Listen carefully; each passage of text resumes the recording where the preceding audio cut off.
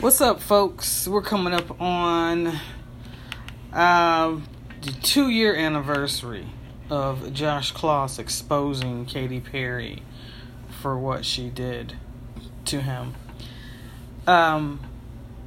Josh and I have been in touch over Instagram, and I've since deleted my Instagram account, so I don't have receipts, nor would I show anybody receipts. Let me close this door. Hold on. Let my son have his privacy. I got my door open. So, we've talked, and Josh and I are friends, and I totally believe everything that he said. The fact that when Katy Perry was celebrating the video Teenage Dream, the album, and the video, she did not mention Josh at all. And it pissed me off highly because that was disrespectful. Let me see. What was the anniversary? 10th anniversary. Hold on. Was last year. And she did not mention him, didn't talk about him, nothing. He wasn't contacted. Okay, so you guys go and watch Teenage Dream by Katy Perry on YouTube. And the guy in the video, the main guy in the video driving is Josh Kloss. And I want you guys to hear and listen to what he said. Because I've done episodes on this before and I've gotten rid of those podcasts. So I'm doing a new one. But I want to talk about this because it's so important to remember who people are. She never apologized to him. She's never addressed this publicly. She's kind of almost, when people mention it to her, she just kind of pushes it aside like, I'm not supposed to talk about that. So go ahead and listen to what Josh has to say. Make sure the volume is up. And my air is on. Hey, you're the Teenage Dream boy. You're so lucky you did that with Katy. I am very lucky. I'm blessed. But I'm not her boy. Not her boy.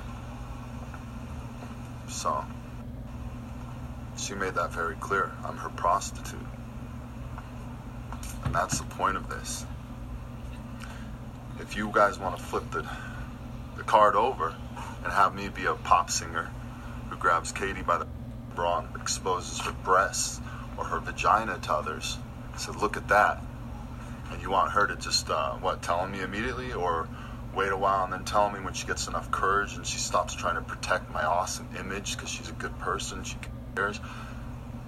You figure that one out in your head. But I'm going to do what I got to do. You're hating. So, in the video, it says, this was a great moment ruined by Mark somebody who, hold on, I gotta expand this. I can't see the screen. My eyesight is so bad. Marcus Molinari, who ran onto set, corralled me and shoved me and kissed me on the, I can't read that. Marcus, there is still video proof of what you did. So protect yourself, old buddy. So I'm going to explain something in a minute. Okay. So then Josh posts this up. If you know me, you would know I am looked up to as a strong man, and I come from my own past of strong bully men. To admit that someone violated you in such a fucked up way and you didn't call the cops at that moment was hard to swallow, and it took a lot of time.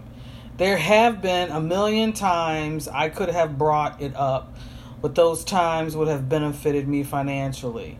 At this time, there is absolutely no benefit for me, but benefit for many others who can contemplate power. Would you do what she did to me, or would... Let's see.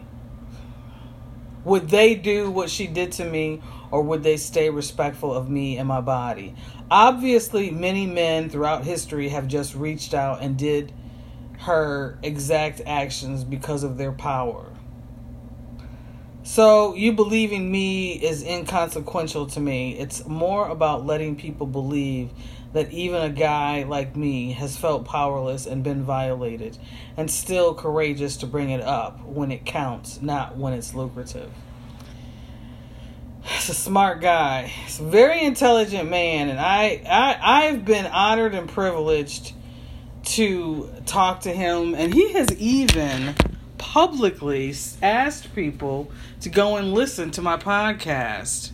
Publicly. Like on Instagram, he posted a video, and guess what? Stupid me! I can't find the fucking video! I think I deleted it on accident. Ugh. Trying to clear my phone, because you know how Apple warns you that you're getting too many pictures and too many videos. So, yeah. But, I told him how brave he was, and I went online to Twitter to ask Katy Perry why isn't she saying anything. And, you know, people are treating her like she's this holier-than-thou princess, and her career is just going on without any stop, any kind of recognition of what she's done. And it's sad. It's sad and it's not right. And Josh is one of those people who, if you apologize to him and you're sincere, then he'll accept it. Trust, I don't know if he would trust her again or anything, but I definitely know that he deserves an apology. And just because he's a man doesn't mean that he shouldn't get one. You know. So many times people look at men and they say, oh, suck it up. You know you enjoyed that. Katy Perry's a good-looking woman, blah, blah, blah. But people really don't know at the end of the day what goes through a man's mind when he's violated. He does have to suck it up because society tells him that if you whine or if you say anything about it, then you're a woman. You've become feminine and you're, you know, a pussy and all this old bad stuff. They start feminizing you when you express your feelings as a man. When you tell your story as a man, they tell you you're a woman. You've turned into a woman now. You're getting all emotional.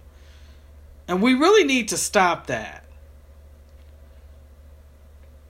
Whenever I start dating again, whenever I fall in love again, my man is going to be able to express himself and his feelings without me telling him that I feel like he's becoming a woman. Without me chastising him or belittling him. I want to know every single part of my man. I want to know everything. I want to know what hurt him. I want to know what made him smile. I want to know his struggles. I want to know everything. So, upon the anniversary of Josh revealing what Katy Perry has done to him, August the 18th is when this video was posted that I'm watching. I don't know when. I don't know when Josh actually posted it on Insta, but he has a YouTube page. Let's go over there to it. He's got a few short films on there, and he was also in a film recently called Los Angeles. And you can find it on Amazon Prime. It's really good.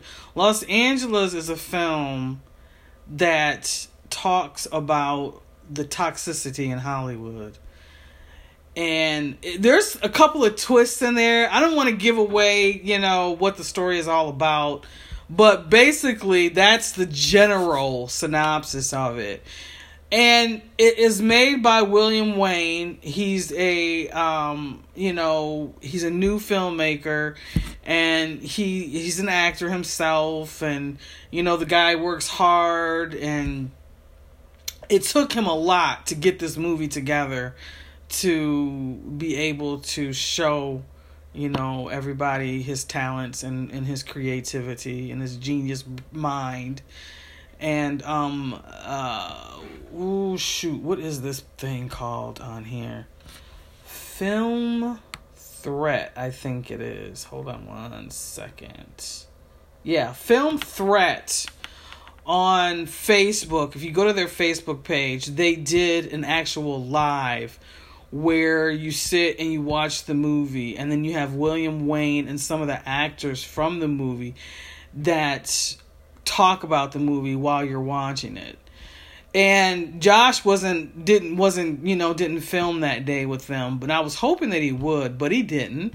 But it was exciting and it was elating to hear about the movie and the premise for it and the reasoning behind, why William made the movie. And it was nice hearing about the different actors and how everything actually came together. Beautiful, beautiful, beautiful, beautiful. Film Threat is a let me read their biography. Let me see if I can read their biography. Let me see here. They've got their they don't really have a biography on Facebook, but it's an entertainment website. You can go to their webpage. But go scroll down and go and check out, see if you guys can find the movie, the live movie watch. I forgot what they call it for Los Angeles. It'll be on here. It was from last year, and it's definitely worth the watch. This is what I did because I was so excited. I wanted to hurry up and see the movie. I went and I rented the movie, and then I ended up buying the movie on Amazon Prime. And I fucking fell in love with it, and I watched it like 5 times. And I haven't watched it lately, but I'm going to set myself up for a nice movie weekend for myself, and just sit and enjoy all my favorites. And that, Los Angeles is hands down one of my faves now that I can go to and sit and watch and really get and capture the essence of that Hollywood presence that I miss so much these days in movies. You get the old directors like Martin Scorsese, and you have the actors like Robert De Niro and Al Pacino and these guys, and then you have some of the newer directors that are, the one that did Pulp Fiction. What's his name? I can't remember, but Los Angeles just captures that for me. The old Hollywood tale of damsel in distress, and the girl comes from, a place of where she really wants to do this in life, and she wants to be an actress, and she wants to play this part, and she wants to be loved, and she wants people to see her talents. And that was the starving moment of how Hollywood became. All of these people just came in droves looking for work to do what they've always dreamt of doing as little kids. They sit and watch this box with these people on it in black and white, or they're listening to the radio with these people talking. And you remember the old radio shows and things, and there were kids that literally grew up wanting to do these things, and kids wanting to do these things and going to Hollywood and finding parts for themselves and things like that. So Los Angeles just captures all of that for me. It just has an old Hollywood feel. Not necessarily the cinematography or the clothing or the set or anything like that has an old Hollywood feel, but it just feels like Los Angeles and William Wayne have been around forever. You don't even get the feel that this is a film that's made by somebody who's just up and coming. You get the feeling that he's been around for a while. And I know when I watched this, I really felt like he had studied the greats. It just gave me that inkling that he really knew and understood the greats, and he knew what his part was to be able to put forth something that we all could enjoy watching. So I hope you guys go and watch that. And I hope you guys support Josh. You know, this is the second year of this BS. And go on Instagram. If you have an Instagram account, go and follow him and check him out and say hi. He's a good guy. His political beliefs, I don't really give a shit about that.